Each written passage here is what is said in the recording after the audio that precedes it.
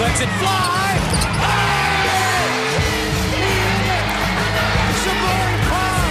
Shamori Pons putting in work. Welcome to the Seeing Red podcast. That's right. It is another edition here of the Seeing Red podcast. My name is Troy Moriello, and I am your host, as always, bringing you up to date and up to speed on all things St. John's basketball. And today or tonight, whenever you're listening to this, we'll be recapping another win for the Red Storm, another close win for the Red Storm, another confusing win, some may say, for the Red Storm. It's a 77-73 win for St. John's over Butler in overtime. One of the more dramatic games of the season that was kind of unnecessarily dramatic, I think some may say in this fan base, but it is a win for St. John's nonetheless. They get the win that they really needed to get heading into a huge clash this weekend with Villanova. So the Red Storm now 18-7 overall, 6-6 in the conference at the time of this recording, in sole possession of third place in the Big East right now. We will get a little bit more in depth with the game breakdown in a few minutes. We're going to talk to Brendan Myers. Brendan, we all know, not a big titles guy, but he is a very good reporter, and he does a very good job on this show coming on. I think it's his fourth time on this show now.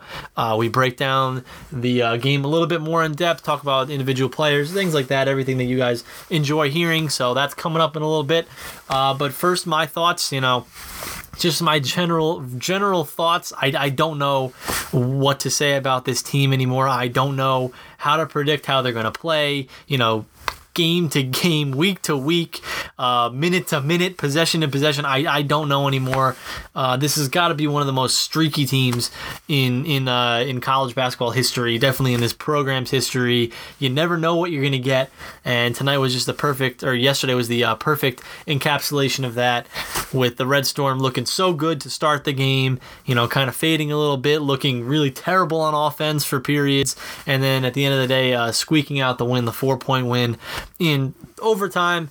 I've got a bunch of emotions about this game, as I'm sure the entire fan base does, so I'll just run through them. First is relief. I am certainly relieved that the Red Storm did pull this win out, because I'd much rather a frustrating, disappointing loss, which is kind of reminiscent, this game for me, to that Bowling Green game, or to some of those, crappy, mid-major teams that they played, that they kind of didn't play a great game, but still got the win, and, it was still kind of status quo. That's what it felt like here. It didn't feel like it felt like they should have dominated this game, just by the way that the game was going early on, and then they kind of tailed off a little bit at the end of the game, and let Butler back into it, which you can't do if you're going to be making a run in this conference, a run in the NCAA tournament. You can't let teams back in the game like they did, and they almost let Butler steal one at the end there. But at the end of the day, I'm just relieved that it is a win. They are back to 500 in the conference now, and they get a chance to really completely punch their ticket to the NCAA tournament with a win over Villanova.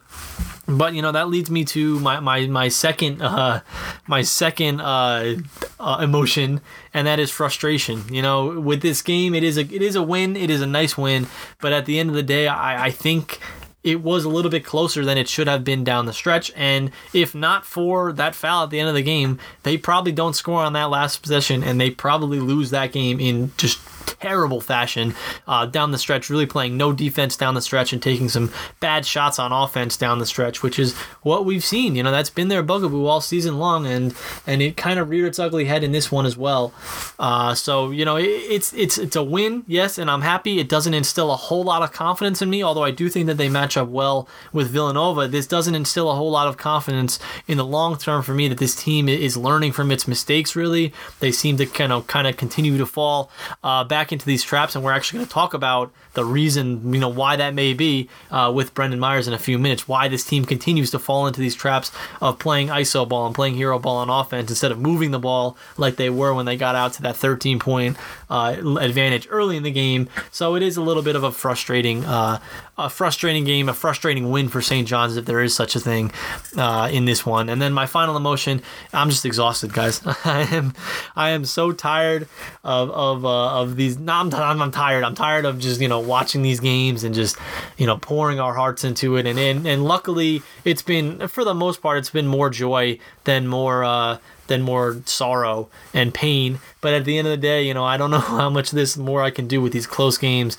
I'd like to just get on a nice winning streak now. Stop doing the Jekyll and Hyde bullcrap. Start winning games consistently, and let's go into the NCAA tournament strong. Because I'm so tired of the Jekyll and Hyde stuff.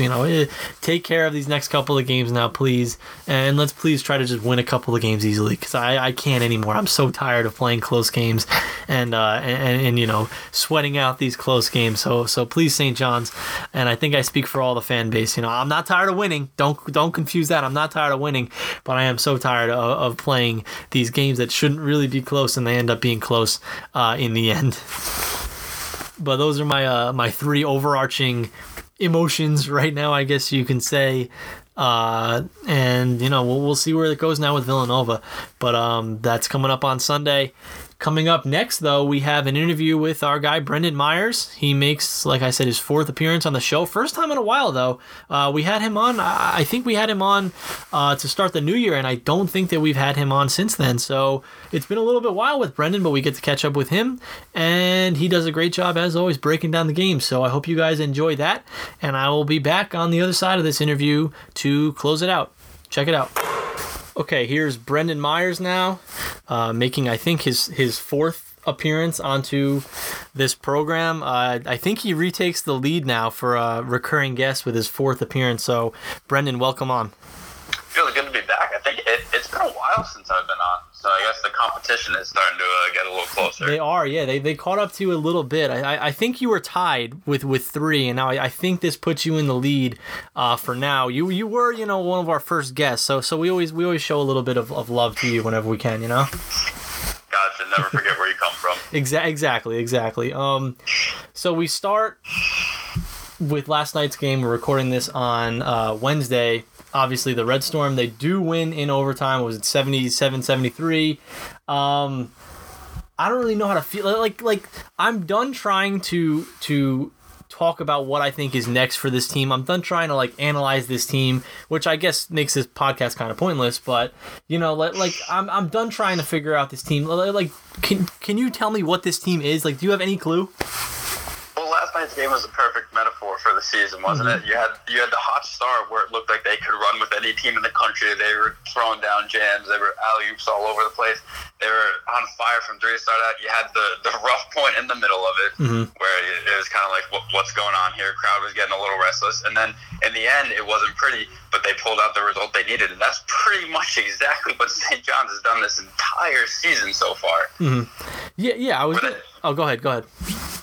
They pull you back in where, you're a little frustrated with them, but it's like this team really could be something. But the key now for me is this team has been able to rebound from adversity. We've seen a couple bad losses followed up by big wins by the St. John's team. But the key now is how do you respond against Nova on Sunday at the Garden? It's going to be a packed house at Madison Square Garden. Well, but a lot of Nova fans also. It's usually a staple when we play at Madison Square Garden. Road game. But how can St. John's, can they string together two big wins in a row? Because we've seen this team take one step forward, two steps back this entire conference season. So I'm really looking forward to Sunday to see how this team responds. I agree, yeah, and I think that we'll get to Sunday in a little bit, but for this game last night, yeah, you're right. It just felt like, I don't know, those first 10 minutes or so when they had a 20-7 lead, they were dunking the ball, they were hitting threes, they were moving the ball on offense. It makes you wonder where that goes and what is the philosophy, especially on offense, that you just stop moving the ball and you start taking these terrible shots, these turnaround jumpers, these contested shots. I'm trying to get into the philosophy of why they go away from moving the ball on offense. I don't get it, Yeah, well, one thing we have to make clear is Butler was a little late getting to Carnesecca Arena. Okay. So while St. John's, I definitely think came out of the gates hot, but you got to figure that factored into a little bit. The Butler was a little slow coming out of the gates. Okay, inside information. Yeah, inside information. So Butler's always going to be Butler doesn't beat themselves. St. John's could be 5 years from now, they could be ranked number one in the country, and they're always going to struggle with Butler just because they don't make silly mistakes, you know? Mm-hmm. So it wasn't a matter of if Butler was going to come back in that game. It was just a matter of when they were going to make the run. And it was when Paul Jorgensen came off the bench and just shot lights out for the first few minutes he was on the floor. But yeah, I think that everybody's question is for St. John's is why does the ball go stagnant on offense? And it's a mystery because if we knew the answer, they wouldn't be doing it. Yeah, that's true. We talk about this game, and obviously, I said this on Twitter last night. A frustrating win where you didn't look great for a large portion of this game, and you kind of took the foot off the gas. It felt like I'd rather have a frustrating win than a terrible, heartbreaking, season-altering loss. But at the end of the day, like, that game didn't instill a whole lot of I don't want to say confidence in me because I know what this team is, but like that game didn't really. It almost felt like a loss to me. You know what I mean? Like surviving that game. I don't know. I don't know if you feel the same way. Yeah, Mike Vaccaro from the New York Post, his column he was at the game last night, and his column after was St. John's is becoming quite familiar with the survive and advance games, and it's something against a team like Butler, who, again, is a solid Big East program, there's no question, but last night they were 5-6 in the conference heading into the game. You figure at home, and the crowd was raucous last night. They were cheering, they were up on their feet. It was one of the best atmospheres that I've seen in Carnesecca, and you would have thought St. John's, after that hot start, would have been able to keep control of the game, but they just let Butler creep. And then Jorgensen almost made him pay for it at the end. If it wasn't for Pons getting fouled at the end of regulation, Butler would have stolen that game. Yeah, let's put that on hold because I want to talk about that last play in a second. But, you talk about that, taking the foot off the gas and everything. And I'm sure you saw the Chris Mullin quote from yesterday. I know Zach Braziller kind of tweeted it and was saying that this isn't a very good thing for a coach to be saying, that, he doesn't know where this effort is and why this effort isn't always there for St. John's. Is that a coaching thing or is that just the guys on this team? Like where does the blame for that fall for you? I think it's 50-50. Okay.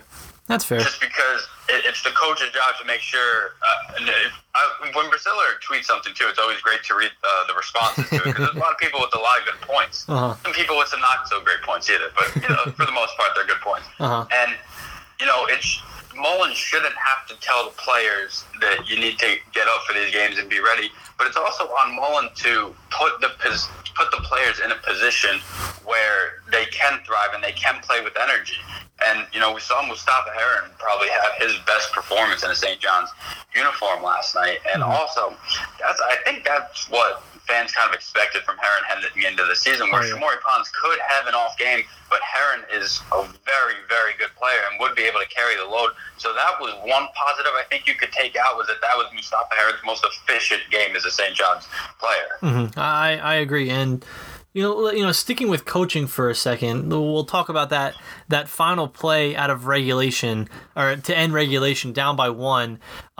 They didn't get bailed out. It was a foul, but the foul kind of bailed out what was a weird offensive set with was it Clark or I think it was Simon that just held the ball basically trying to get it to Pons and couldn't get it to him, and then gets it to Pons, and it just didn't seem like there was a very good play drawn up there, that the idea was let's just get it to Shamori and hope that he can score, which works sometimes, but I feel like I would have liked to see some sort of play be run to get him open, Yeah, there was probably about two other times in that game last night where they came out of a timeout, and it seemed like what Mullen and St. Jean had drawn up in the huddle didn't go right, or the first option wasn't there, so they had to go into the second progression. But everybody kind of freezes when that first thing doesn't go their way, and it's just a little bit confusing and perplexing to see that happen.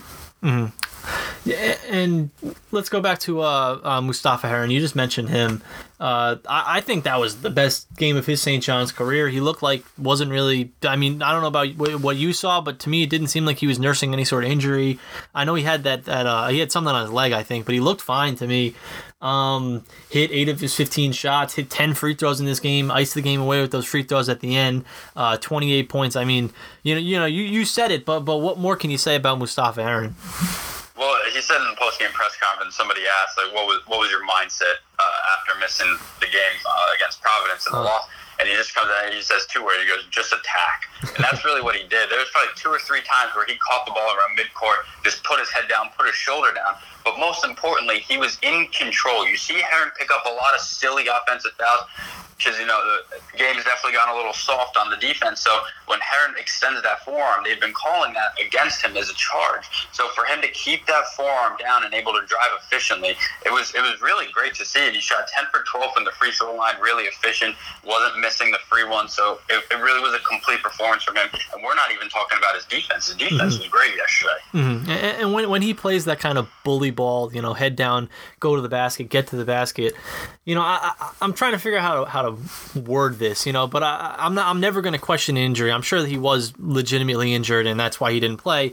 I'm not going to question that, but it makes you think that if he did play in that Providence game, maybe not the result is better, but the offensive results for St. John's are certainly better, right? You would have to think. Yeah, I definitely think I definitely agree with you on that. The only question would be in a skill set that so heavily relies upon explosion and being able to blow past guys.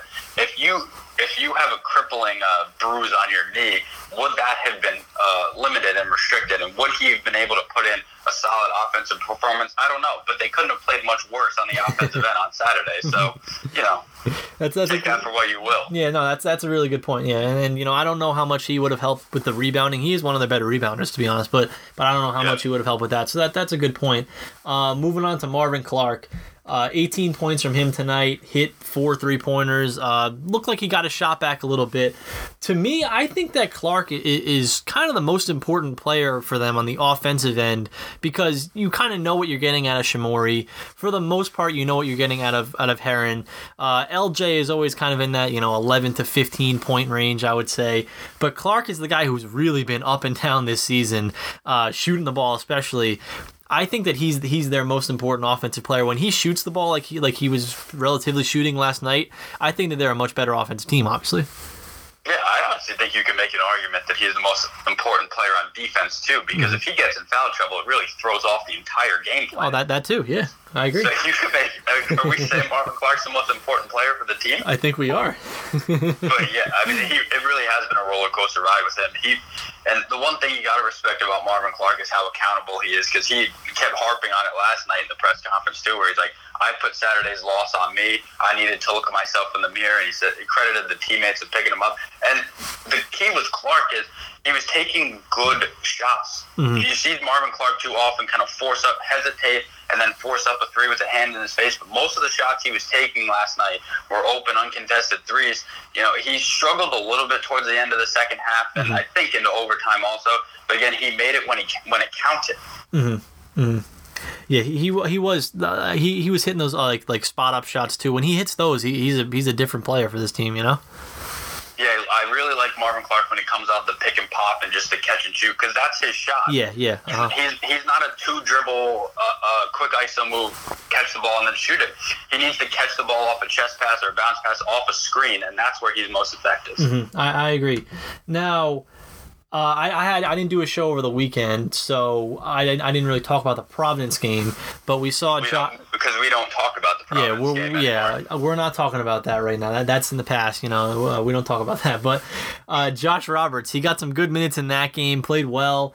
Only got a couple minutes in this game, but he did score. I like him a lot. Like he plays hard off the bench. Like he seems like a guy that has been like, you know, chomping at the bit to finally get in the game in meaningful games and meaningful minutes. And like I like that tenacity that he shows, you know. Yeah, it's funny because they're announcing the starting lineups, and you know the starting five got the normal ovation and stuff. But then when Mullen went to his bench for the first substitution, I think he made a normal substitution. I think Trimble was the first player that came into the game, but then he threw Josh Roberts in there. And when they said now checking into the game, number one, Josh Roberts, that got a big ovation from the crowd. So it just goes to show that you're not alone in that thinking. I think a lot of people want to see Josh Roberts because it's no secret the problem with this team on defense is the front court. Yeah. So why not throw a 6'9" guy in there, see what he's got? Mm-hmm. Yeah, and I think we were saying that. We like me and you definitely said that like in November. Like why not just put these big bodies in there to get in the way? You know? Yeah, he's a freshman. He's going to make freshman mistakes. He's still going to learn and stuff. He's got to develop his body. But can he be worse? He's not going to hurt putting him in there. No, definitely and I think that was the big mystery to everybody was, why is this kid not seeing any action? He only played 6 minutes last night. You'd probably like to see him a little bit more, but he's making the most of his minutes right now. He fights for every offensive rebound. When he's trying to deny an opposing player on defense, he plays very physical, but not too much with his hands, which is an encouraging sign. Doesn't pick up a ton of stupid fouls. He picked up 1 or 2 against Providence, but again, you'd rather see a freshman get in there and be a little over-aggressive rather than passive. Yeah, and he's got, he's not going to play more than, I think the max that he would play probably is about 10, 15 minutes in a game. He's got 5 fouls to work with. Work with him, know? Play physical if you want. Yeah, let him pick up the 1 or 2 to help save Marvin and CD for the rest of the game. Exactly. But I think, Robert's emergence in these past 2 games, I think, is going to make people question even more, why was he not playing exactly for the first 15, 16 games of the season? Exactly. And, we look ahead now to Villanova on Sunday at 5 o'clock. Like you said, it's not going to be a road game, but it's going to be, probably about a 60-40 split, if that, for St. John's. It's a tough game, obviously Villanova, but I think they kind of match up well with Villanova. For as not confident that Butler game made me, I'm pretty confident that they'll at least play a close game with Villanova. That they had them on the ropes that first meeting. Yeah. But again, then the ball stopped moving on offense. Yep. And you let Villanova creep back. All of a sudden, you're down. Mm-hmm. Mm-hmm. And again, against well-coached teams, Jay Wright, they're not going to beat themselves a lot like Butler. Mm-hmm. You're going to have to go out there and you're going to need to put together a 40-minute game against Villanova. Any 2-3 minute stretch. I mean, Gillespie has been playing well lately. He can hit you with a quick couple of threes. Villanova's a team that really can score in bunches, and they're starting to figure it out. This was always going to be not a rebuilding year for Villanova, but a regrouping year. Mm-hmm. They're always going to need to find, who was their guy and stuff. Phil Booth starting to look like himself again. So they have to be very, very careful. But I think St. John's fans can remain optimistic that they might be able to steal one against the Cats. I think so too, and I think that they're already in good footing for the tournament if they win the games that they're supposed to. If they beat Villanova, they're a virtual lock. But the problem is then you can't lose, to Xavier. You can't lose to DePaul. You got to be able to win these games, And that's the problem that I've had all season is that they're just. I mean, we've all had that problem all season is that they're just not building on wins, like you mentioned, Well, yeah, it's also frustrating because you put a lot more pressure than you need to on yourself when you, and I understand people are going to say you didn't have Heron against Providence, you didn't have Pons against DePaul, but when you lose those games and you lose to Georgetown at home too, there's a lot more pressure on a game against Villanova, and that's never a good situation to be in because you can never reasonably expect to beat Villanova, but you almost have to. Mm-hmm. Mm-hmm. But I think that winning this game takes a little bit of that pressure off at least, which is a good thing to not go into Villanova on a 2-game losing streak. Thanks for coming on, man. I really appreciate it. I wanted to give you a chance though to promote yourself a little bit here because I saw that I know that you've been calling the games. Are you the play-by-play or are you the color guy for WSJU? Play-by-play. You're the play. So you're the next Minko, John Minko, right? If I'm lucky. If you're lucky. But where can people find you on that? Where can people find your writing? Because I don't think I know you're not a titles guy, but I haven't given you a chance to really shout yourself out at all. You can go to the TuneIn app or tunein.com. Just search WSJU. Mm-hmm. Mm-hmm. So appreciate that, Troy. Of course, not a big titles guy. I know.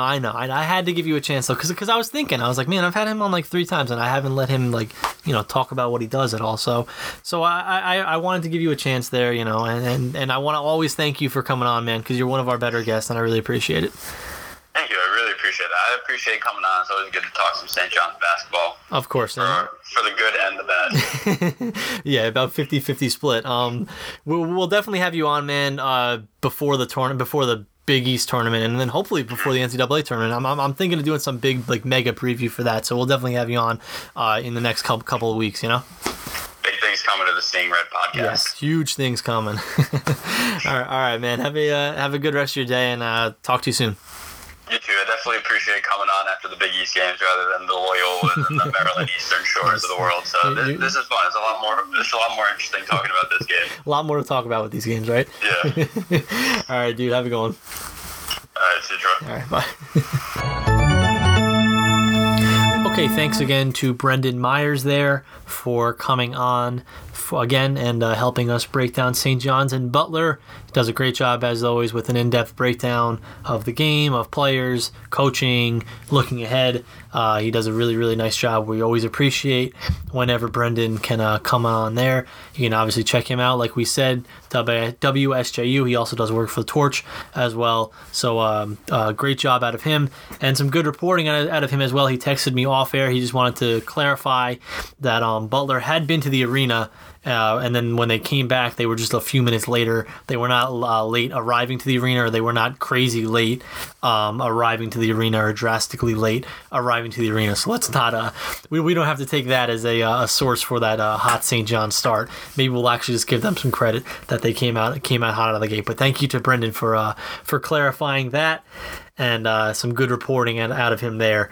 And, looking ahead now to this weekend for the Red Storm, Villanova on Sunday night at the Garden. And, if you're a St. John's fan and you have tickets or you're thinking about going to this game, please go, because I'm sick and tired of playing Villanova at the Garden and it being a 50-50 split, or it being like 60-40 Villanova. It seems like a foregone conclusion at this point that they're going to invade the Garden once again and take it over, and this is going to essentially be a neutral site game. But, please, if you're thinking about going and you're a St. John's fan, go to this game, please. And if you're a Villanova fan listening to this for some reason, close your ears and don't go to the game and enjoy your national title, because let us have one, Villanova, please.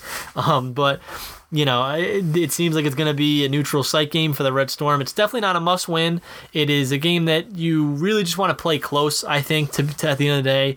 The NCAA loves these net rankings now that apparently they're using for the NCAA tournament.